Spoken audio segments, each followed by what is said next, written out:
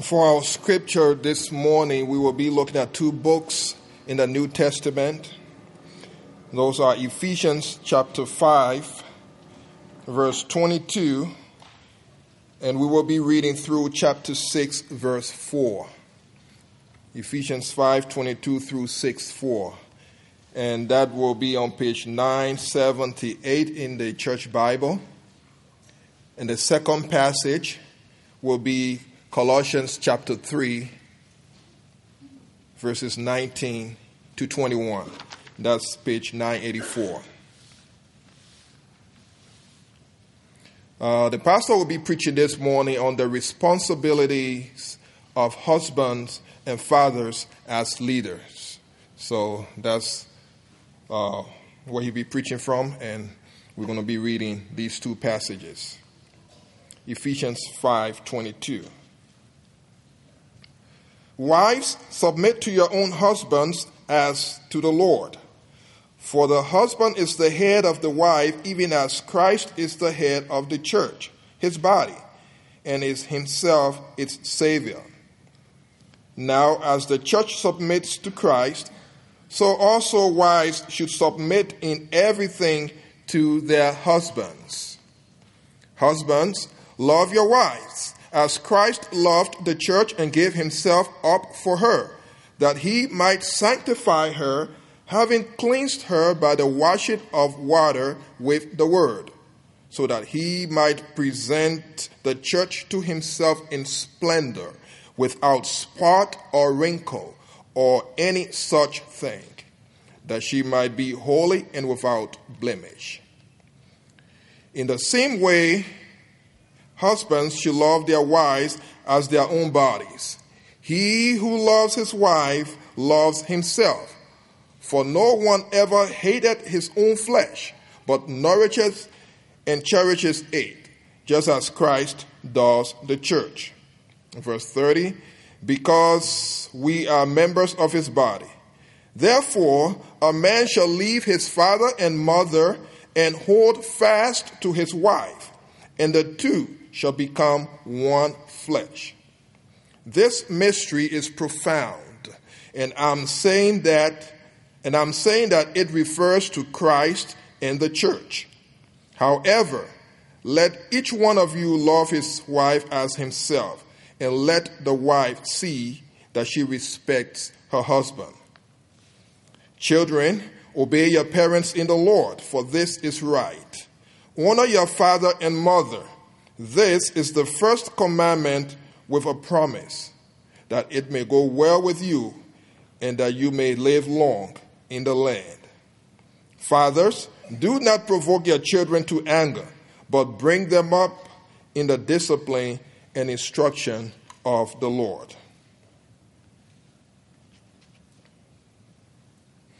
Go two books down to Colossians chapter 3, verse 19. Husbands, love your wives and do not be harsh with them. Children, obey your parents in everything, for this pleases the Lord. Fathers, do not provoke your children, lest they become discouraged. May God bless the reading of his word this morning.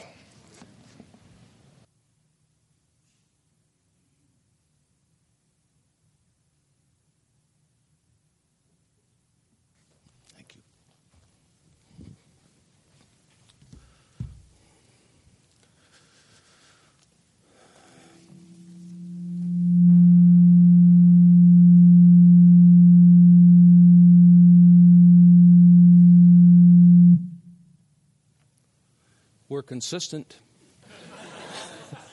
We did that last week, and we may do it a few more times.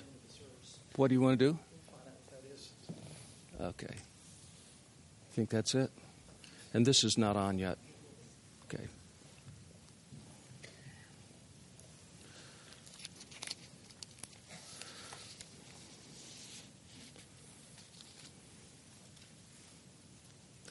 Actually, I'd like to have you turn in your Bibles to Psalm 103. In a few minutes, we'll be going to that psalm, Psalm 103. And I want to just remind all of you men who are college age and up that there are some refreshments waiting for you, light refreshments to be sure, but coffee and some healthy granola bars and some unhealthy candy and things like that. We tried to honor our mothers not long ago, and some of the fathers came to us and said, surely you're not going to neglect us when Father's Day comes. So out of sheer guilt, we decided we should do that. Now we're happy to rejoice, as Pastor Keith did, in his prayer for fatherhood. And it's certainly a vital theme in the Word of God. So hope that immediately after the service, you men will enjoy just a little time of fellowship and refreshment through that means. We're thankful for the ladies that help prepare that for us. And as soon as I'm finished with my message, Patrick and Annette Rowe are going to come up and briefly share with us some perspectives on how God has blessed their efforts toward leadership in the home.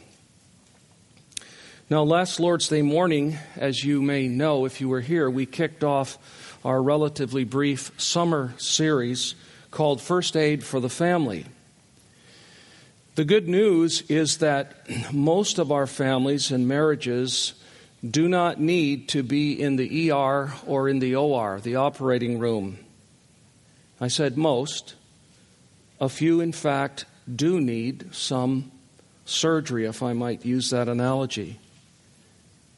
The bad news, however, is that virtually all of our families and marriages do need some first aid. It's simply because every member of every family and each spouse of every marriage is still a sinner. Even though they may be forgiven, they are sinners. As I said last Sunday morning, we are like children at a summer wilderness camp trying to rough it and learn how to develop survival skills, and we get stung by bees, and we catch a bad case of poison ivy, and we get cuts and scrapes and bruises, and perhaps we even break a finger, and we need first aid. But in the words of one of our great hymns written by Joseph Hart, a hymn inviting lost sinners to come to Christ, we sing these words: "Come, you sinners, poor and wretched, weak and wounded, sick and sore. Jesus ready stands to help you, filled with pity, joined with power. He is able, he is able, he is able, doubt no more." And then when we come to the third verse, we sing these words: "Come, you weary, heavy laden, bruised and broken by the fall. If you tarry till you're better, you will never come at all." Not the righteous, not the righteous, not the righteous, sinners Jesus came to call. And in those two verses we have these words: poor, wretched, weak, weary, wounded, sick, sore, heavy laden, bruised, and broken by the fall. There you have it. That's what we all bring as believers into our families and into our marriages. And that's why we need spiritual aid. And I hope that the words of that inviting hymn are encouraging to any of you who have not come to Christ at all. You should come to him seeing that you are weak and wounded by the fall. You should remember that he stands ready, full of pity, joined with power, and he's willing to save you. But know this, that if and when you get saved, you will still be a recovering sinner. And those of us who believe upon the Lord Jesus Christ and who have him as the head of our homes still know that our marriages and our families need first aid, because we bring that kind of sinfulness into our marriage. So last Sunday I suggested that a bruised and wounded family or marriage needs, first of all, to become a devoted family. Not merely a family that has devotions, but a devoted family. And in that sermon I talked about the source and the evidence and the method of devotion. And if you missed it, you're welcome to watch it or listen to it online. But today we come to the second first aid remedy for the wounded family. And as you've already heard from Brother Z, it has to do with leadership. Think about this. I would assert that a family that is devoted to God through faith in the Lord Jesus Christ and attendance upon His Word, where the husband leads the wife and the father and mother lead their children well, you will find inevitably a healthy family. Those are essential ingredients to a healthy family, and where they are found, there is inevitably a healthy family. I'm not saying it doesn't have any other problems. Imagine it. Every member devoted to God out of a sincere love for Him and His Word. Every family lovingly and strongly led by a discerning husband and father and a helpful mother. That's the recipe for a healthy family. And where that is lacking, I should say, there is inevitably an unhealthy family. I want to read something. In our hymn book, we have a hymn, several hymns on the family, but this one is precious. It says, "O happy family or home where you are loved the dearest, you loving friend and Savior of our race, and where among the guests there never comes one who can hold such a high and honored place. O happy home, where two in heart united, in holy faith and blessed hope are one, whom death a little while alone divides, and cannot end the union here begun. O happy home, whose little ones are given early to you in humble faith and prayer, to you their friend who from the heights of heaven guides them and guards with more than mother's care. O happy home where each one serves you lowly, whatever his appointed work may be, till every common task seems great and holy when it is done, O Lord, as unto thee.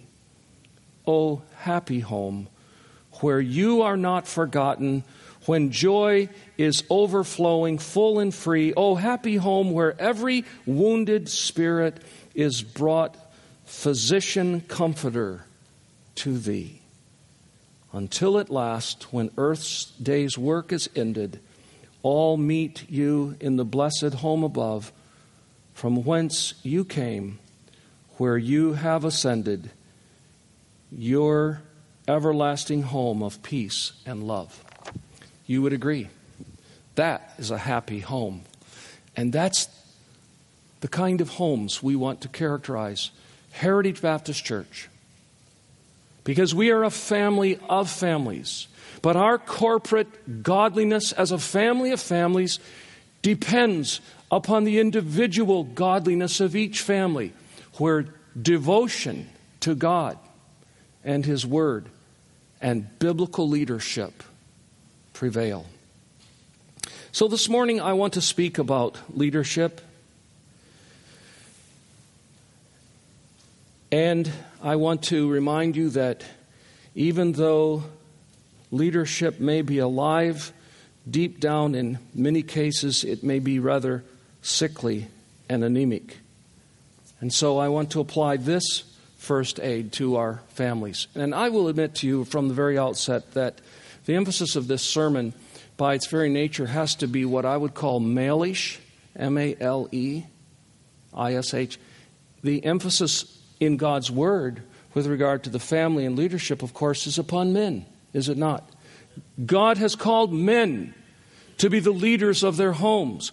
God has called men to be the leaders in their churches. So I'm not going to apologize for the fact that some of the stress and the weight of this message will be upon men. But I do want to say very quickly, it is not all about male leadership exclusively. And the principles that I want to share with you this morning, ladies, you can listen up because you will find them to be applicable to spheres of leadership that you may have legitimately.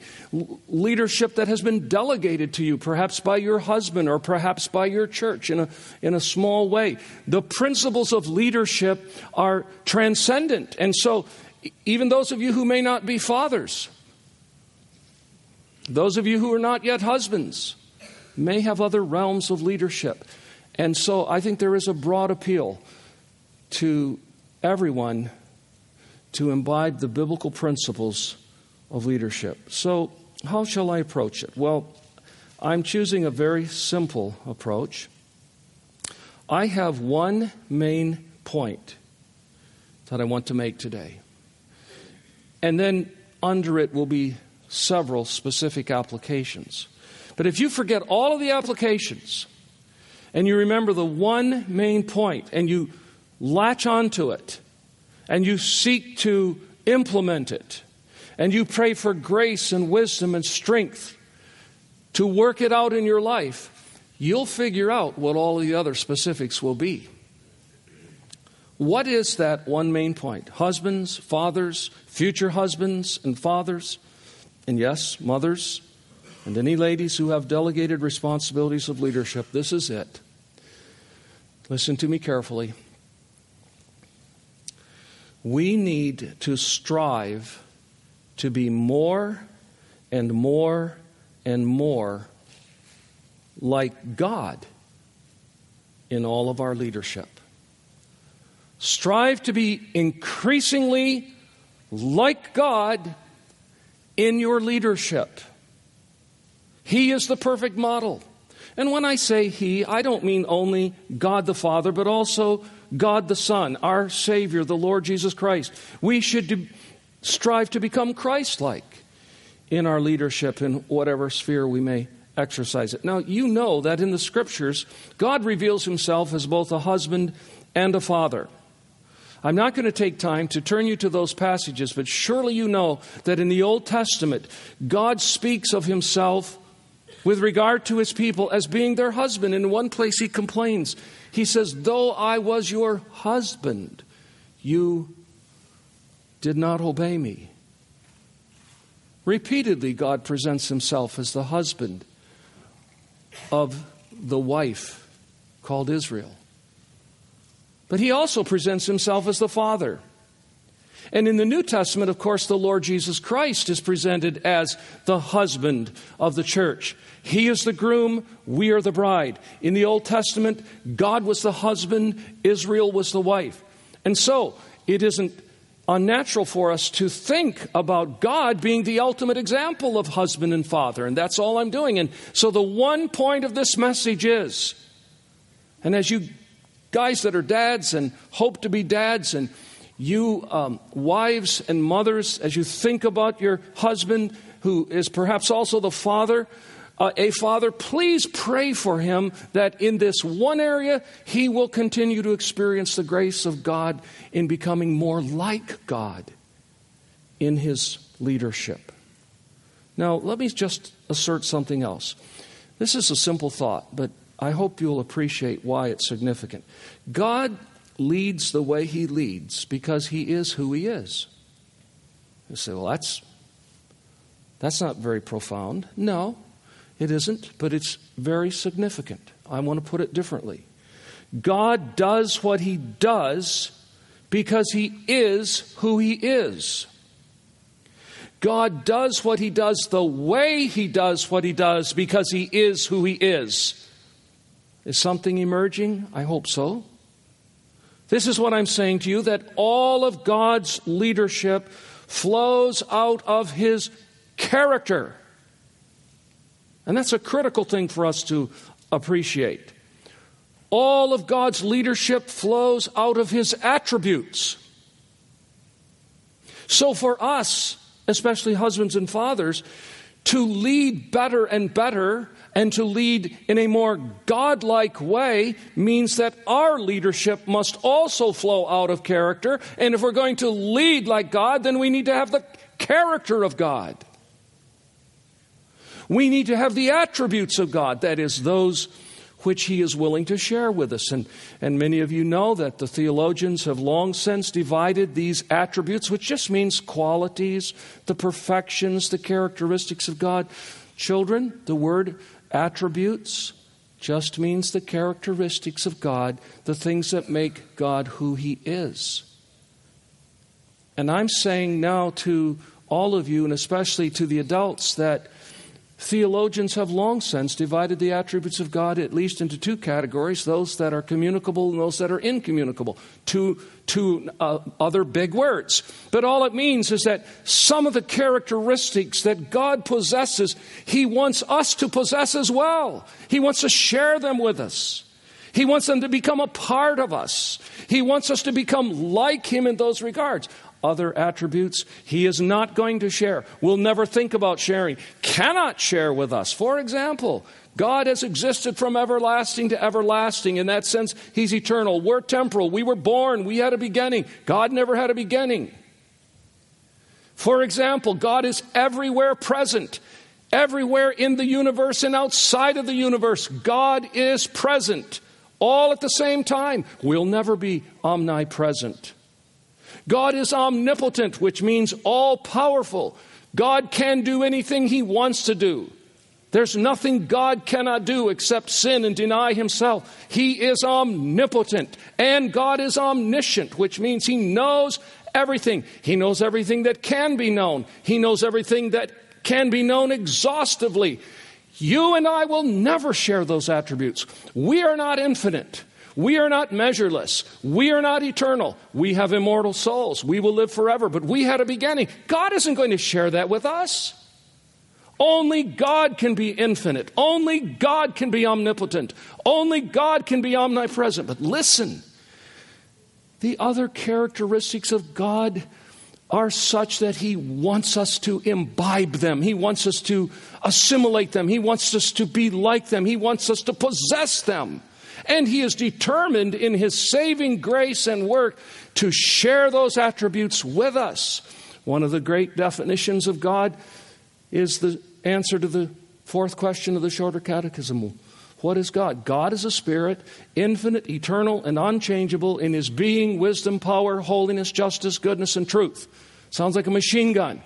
That's too much. It is too much. And that's only the beginning of it, because under every one of those things I just mentioned, there are other things. Under the goodness of God is the grace of God and the mercy of God and the patience of God and the kindness of God and the love of God. Those words weren't found in that definition. God is so glorious, but all of those things that I just mentioned, dear brothers and sisters, and especially you husbands and you fathers, God wants you to be like. He wants us to be like Him. And of course, He wants you ladies and you sisters in Christ to share all of those. There's nothing malish about love and grace and mercy and kindness and truth and justice and holiness and patience. But I'm talking to men as the leaders of the family. And I'm saying to you, brothers, this is the single point of my sermon. In order for you and for me to become better leaders, we need to become more like God. We need to become more like God in all of His communicable attributes. And now you know what communicable attributes are. There's those characteristics of God that He wants to share with us. He wants us to be like Him. And so we should lead like Him. Is there a woman here? Is there a child among us who doesn't sometimes wish that her husband or their father was more like God in the way God leads?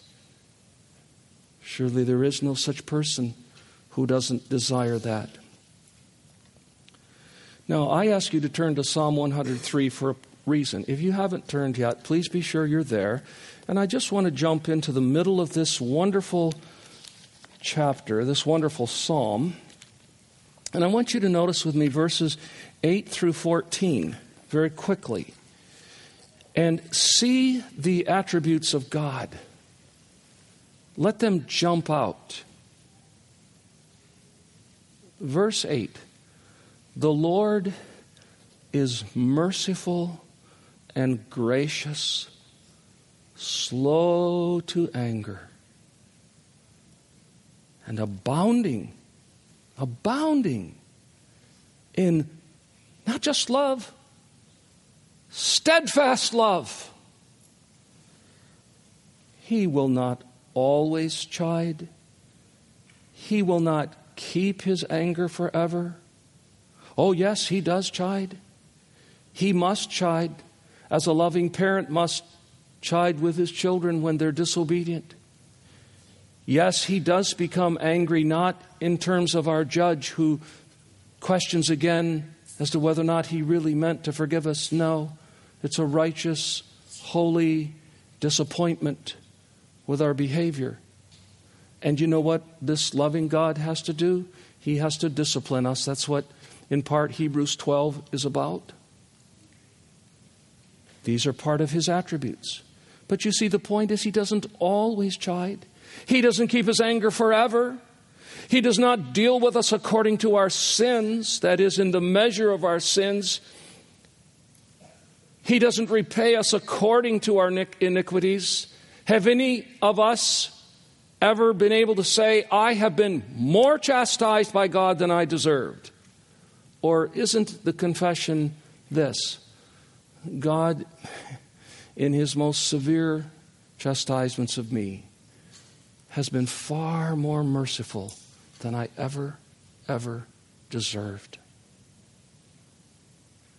And then he says in verse 11, for as high. Notice the comparisons. We're about to come to 3 comparisons. In verse 11, for as high, he's going to compare something. And when you come to verse 12, as far as the east is from the west. And in verse 13, as a father. 3 comparisons, but notice the first one. As high as the heavens are above the earth, so great is his steadfast love toward those who fear him. Now again, we see the love of God, and we see that it is a steadfast love, but the psalmist is emphasizing the infinity, the immeasurableness of his love, as high as the heavens are above the earth. Usually when I think about that sort of astronomical analogy, my mind goes to the passage in Isaiah where he says, so high are his thoughts above our thoughts and his ways above our ways.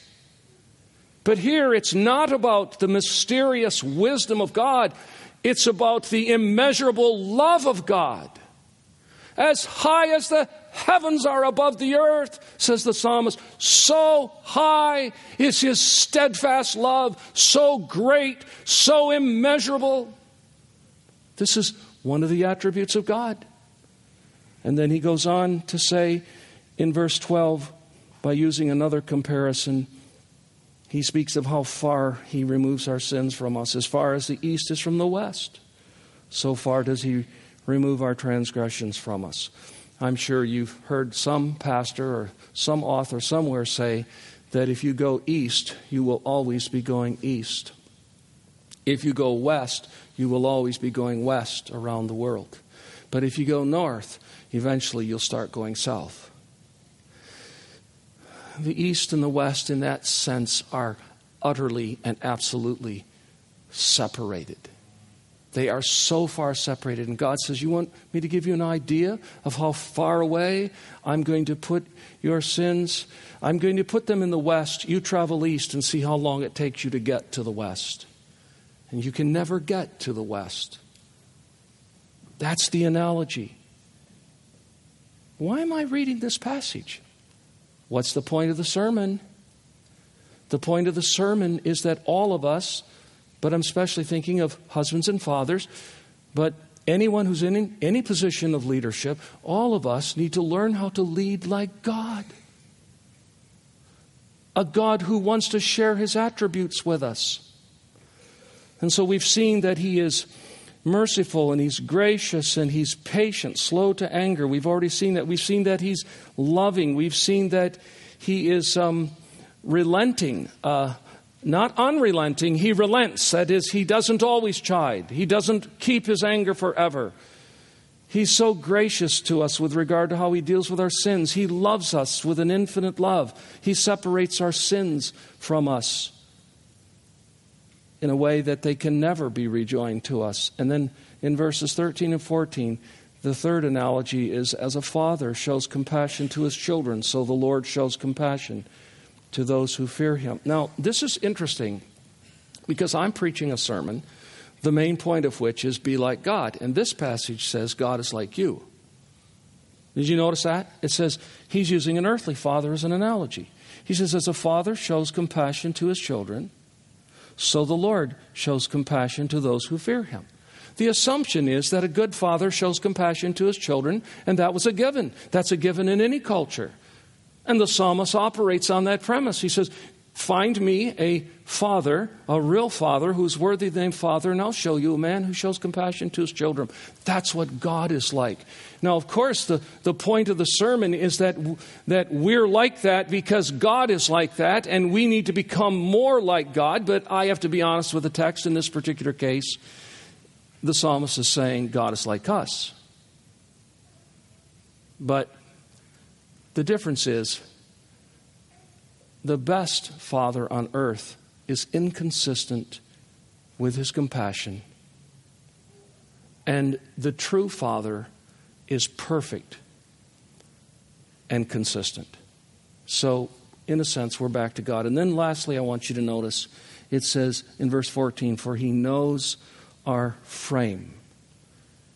He remembers that we are dust. I would take that to mean God is realistic. God is always aware of who we are. We are the objects that he is leading, and he continually remembers who we are. Now, just to be sure you get the point, do most fathers and mothers, for that matter, always remember the frame of their children? No. Sometimes we forget. They're just children. They don't know how to do that yet. You haven't taken enough time yet to make that clear to them. They don't have the strength. They don't have the understanding. They don't have the ability yet to do that. Don't demand more of them than they are capable of given their present development. Be cognizant of their frame.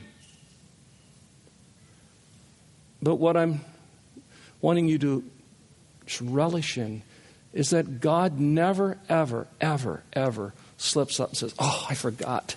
They're just creatures. I forgot that they're not eternal. I forgot that they're finite. I forgot that I made them out of dust. I forgot that they're still sinners. I forgot that I haven't yet glorified them. Oh, I must be more careful. Never. God always remembers our frame.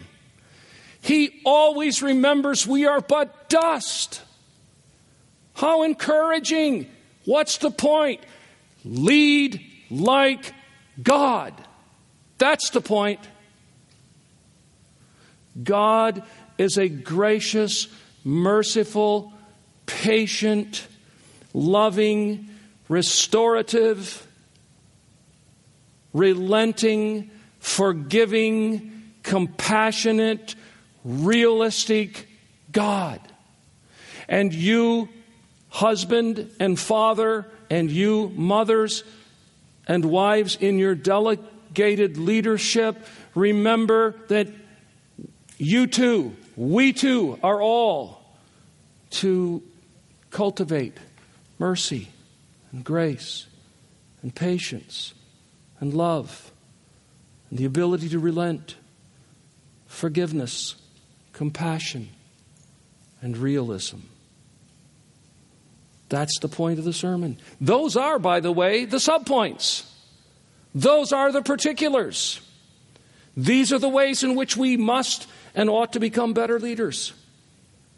Now, if I could just add a couple of things that are not in this text, but surely you will agree with me that they're in the Bible, because I'm just trying to round this out without turning all over the Word of God. Now, there are many other aspects of leadership besides these things that I've mentioned. But, for example, we are to be holy men and women. We are to be decisive men and women. We are to be clear in our instruction. That's part of not frustrating children. Why did I have Z read Ephesians 4 and Colossians 3? Now you should know. Because in both of those passages, he addresses the way we as husbands and fathers should relate to our wives and children. And in particular, he cautions us against being harsh with our wives and exasperating our children, provoking them to anger. How do you provoke children to anger? Well, there's lots of ways. I was reading this week from the Resurgence website 7 ways. One is we make more withdrawals than deposits, which means we spend more time criticizing our children or our wives than we do encouraging them. We resort to physical and verbal abuse. We become emotionally absent. We're talking, but we're not really there. Every wife knows about that glossy-eyed stare and those occasional grunts that come from her husband, which are supposed to make her think he's really tuned in. And children know that too. Emotionally absent. We publicly humiliate sometimes those who follow us, even our wives and our children. We don't have any fun. We can't be crazy. We're not adequately generous, and we don't know how to say I'm sorry. Those are 7 things that were found on the Resurgence blog, ways that we provoke our children to wrath and the way we provoke our followers to wrath. But I want to come back to the idea of firmness and decisiveness. Really what I want to say is this. If you think about the attributes of God, and the assumption is that we should be like God in our leadership, then have you recognized even this morning, or have you thought about this in the past? Surely you have. That God has sort of 2 sides. No, not really, okay? But from our perspective, he has 2 sides. One side you could call the firm side. The other side you might call the tender side. God knows how to be firm. God is holy. God is demanding in the right sense of the term. God tells us what we may do and what we may not do. And when God tells us what to do and not to do, he means what he says. And when he offers consequences for disobedience, he implements those consequences. God is firm. God is decisive. God is determined. God is a disciplinary God. He knows how to be firm. And a good leader knows how to be firm. I just want to read something that was written by a man by the name of Jared. What's his last name, Jonathan? Jared Wilson. And some of you have seen this. I think Jonathan posted this on his blog a long time ago, and I just said, hey, could you send me that? And I have to admit to you that when I read it again, I just laughed, and yet my heart resonated. This is a father talking to a would-be young man who wants to date his daughter, a would-be dater of his daughter, okay? And he says, basically, here are the requirements for dating my daughter. Number 1, you must love Jesus. I don't care if you're a, quote, good Christian boy. I was one of those too. So I know the tricks. I'm going to ask you specific, hard-testing questions about your spiritual affections, your daily devotional life, your idols, your disciplines, and the like. I'll cut you a little bit of slack because you're young and hormonal, and your prefrontal lobe isn't fully developed yet, but I'll be watching you like a hawk. I know you. I was you. You will think you can fool me, and you likely have fooled many other dads who didn't pay much attention to their daughter's suitors. But I will be on you like Bourne on that guy whose neck he broke. Which guy was that? Every guy. So love Jesus more than my daughter or go home. Number 2, you will install XXX watch or covenant eyes on your computer and mobile devices and have your regular reports sent to me. I will talk to your dad and tell him I will hold him responsible if you don't treat my daughter like a lady. If he thinks I'm a crazy person, you fail the test and won't get to date her. If he understands what I'm saying, that bodes well for you. Number 4, you will pay for everything. Oh, sure, every now and then my daughter can buy you a Coke or something and a gift and on your birthday and Christmas. But you pay for meals, movies, outings, what else? Don't have a job? I'm sorry. Why am I talking to you again? Number 5, you will accept my Facebook friend request. If it looks like you need a belt to hold your pants up, this is number 6, I'll assume you don't have a job. He says, see number 4. Number 7, young people dating and putting their best face forward. So if you appear impatient, ill-tempered, or ill-mannered, I know you will gradually become more so over time. I will have no jerks dating my daughter. Number 8, if I'm not your pastor, I will talk to the man who is. If your pastor is a woman, why am I talking to you again? Number 9, you don't love my daughter. You have no idea what love is. You like her, and you might love her someday. That's an okay start with me. So put the seatbelt on, the mushy-gushy stuff. Don't profess your undying love. Quote stupid love song lyrics to her. Tell her you'd die for her, or feed her any other boneheaded lines that are way out of your depth as a horny little idiot. A lady's heart is a fragile thing. If you play with hers, I will show you yours. Number 10, if you ever find yourself alone with my daughter, don't panic. Just correct the situation immediately. And if I ever catch you trying to get alone with my daughter, that would be the time to panic. Number 11, it may sound like I'm joking and threatening you harm, and while I might not physically hurt you if you offend my daughter or violate her honor, when I am addressing the issue with you, you will not be laughing. And finally, you may think all this sounds very legalistic. That's fine. You can be one of the many antinomians not dating my daughter. So why did I read it? It's a little bit humorous, but you know what? You know what that says to me? There's a decisive man. There's a firm man. There's a man who's determined. There's a man who knows in part how to lead his family. There's a man who's going to protect his daughter. And God has a firm side, but God also has a tender side. God is, as we've read, merciful, gracious, patient, loving, compassionate, forgiving, relenting, realistic, and many other things. And we need, brothers, men, we need to imbibe these characteristics in seeking to be good biblical leaders. And one more thing I want to read to you, and then I'm concluding, because we want to hear from Patrick and Annette. Another pastor I read this week told a story about a discipline situation with his son. And he was building his counsel based on Job. You remember what Job did?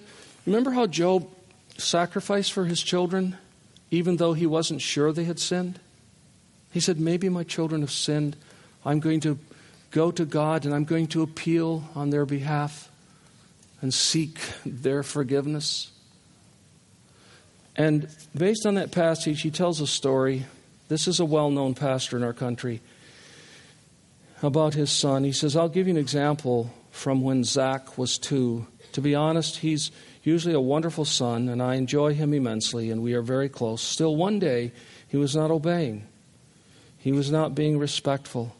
He was tormenting his sister, and he was overwhelming his mother. When I walked in the door from work, my wife and daughter looked as if they had just run a marathon. When I disciplined him, it just increased his anger and defiance. His attitude grew meaner until he tried to punch me. Ephesians 6:4 came to mind. That's what Z read for us. And I felt that I was exasperating my son. As I prayed, God brought Job 1:5 to mind, and so I picked up my son, who was threshing his body wildly, and carried him upstairs so we could be alone. I lay down on my bed with my son on my chest and held him as I began to pray for him. The first thing I prayed was that the Holy Spirit would come and convict Zach of his sins. Then I prayed that Jesus would take the anger out of his heart and give him a new heart of love and obedience. And then started repenting of Zach's sins for him, naming each of them he had committed that day in great detail. As I held him, I rubbed his back, which calmed him down, and I asked God to forgive him for his sins and give me wisdom to be a good father. My son broke in a way I had never seen. His crying was so deep that he heaved on my chest for over 10 minutes, covering me with his tears and having difficulty breathing through his crying. He was repentant and he was broken. He realized that he was sinning against his family and he was sinning against God. He also realized that I was responsible for him and that he was implicating me in his sin.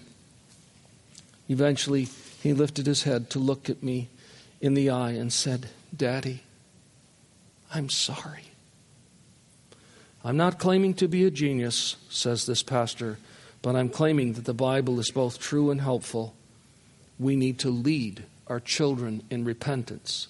We need to model. Now, is he saying that his son actually repented because his dad said those words? No. But he's modeling for his son what we do with our sinfulness. And the reason I read that story is because, guys, this shows us the tender side of God and the tender side of parenting. We need to learn how to be slow to anger, restrain our anger, recognize that it's not righteous indignation often. And we need to take our children and we need to calm them and we need to look them in the eyes with tears streaming down our own faces and pray for them and with them and help them.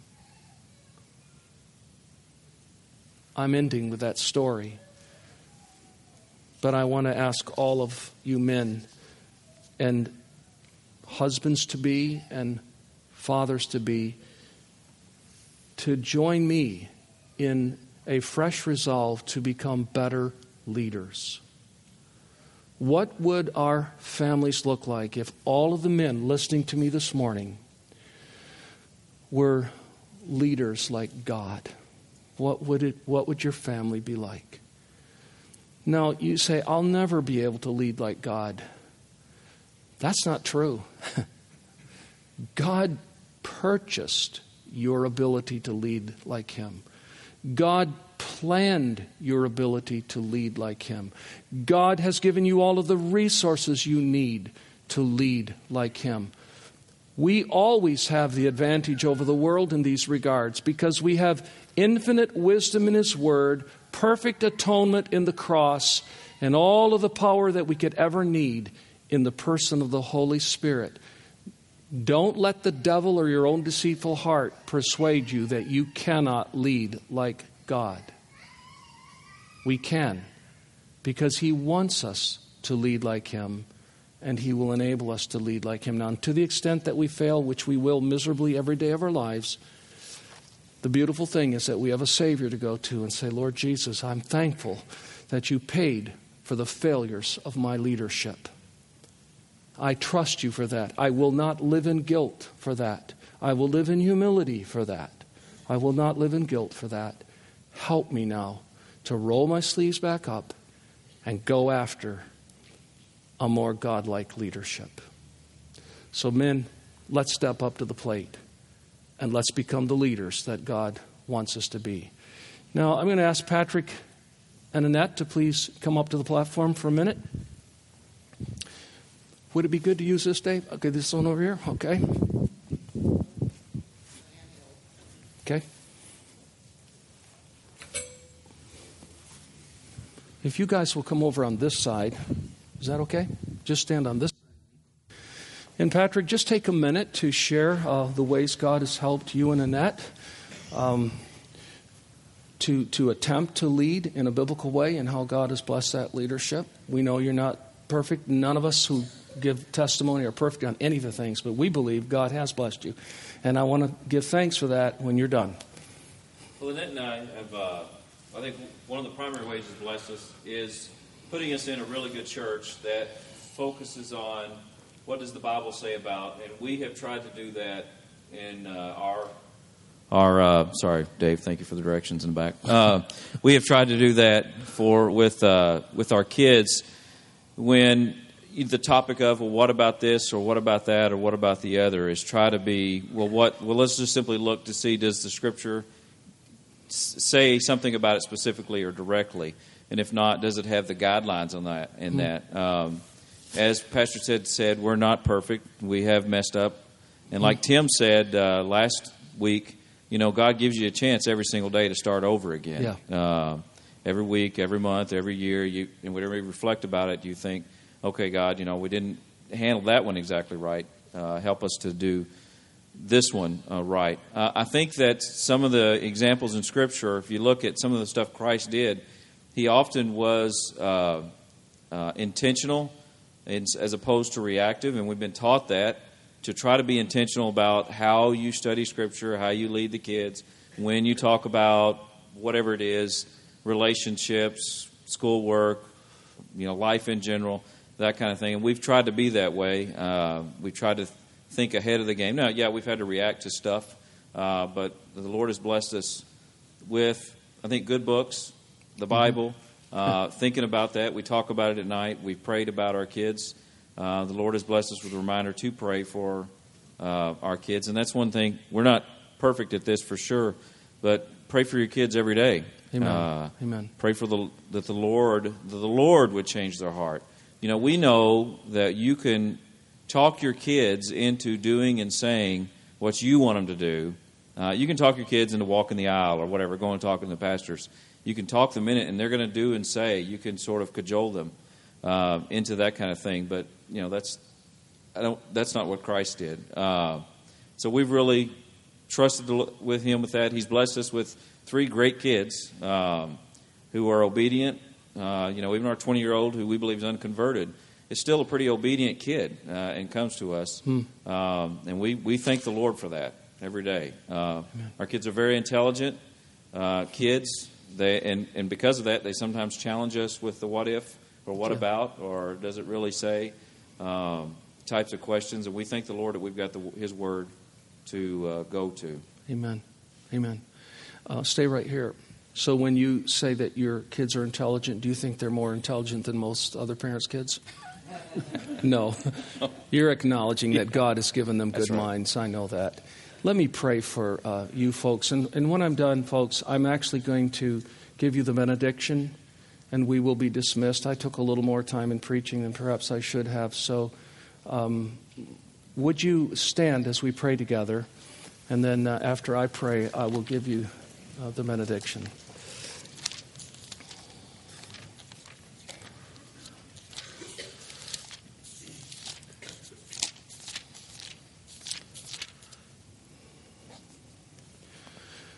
Heavenly Father, thank you so much for revealing to us in your word what leadership should look like, and for revealing to us in the way you relate to your people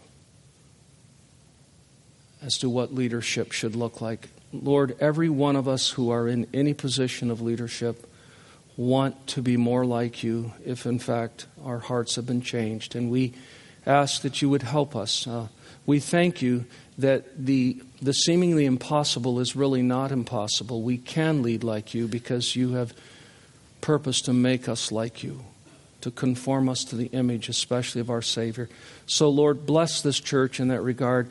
I'm going to confess on behalf of all of the men of our church that we have not been the leaders that we need to be. Forgive us, and thank you, Jesus, for dying for those sins of omission. They're all paid for those who trust in Him. They won't meet us in the day of judgment. We praise you for that. But we want to do better and pray that you'll give us grace so that each family in our church will reflect a more biblical pattern, and so that this family of families will reflect a more biblical pattern. Thank you for Patrick and Annette and their children and for the example they are to our church. Thank you for blessing their leadership. Thank you that 2 of the 3 of their children have publicly professed faith, and we ask that this entire family will know and love you. Bless them as they continue to be parents, and bless us all. We ask this in Jesus' name. Amen. And now please receive this benediction from God's Word. The grace of the Lord Jesus Christ and the love of God and the fellowship of the Holy Spirit be with you all. God bless you.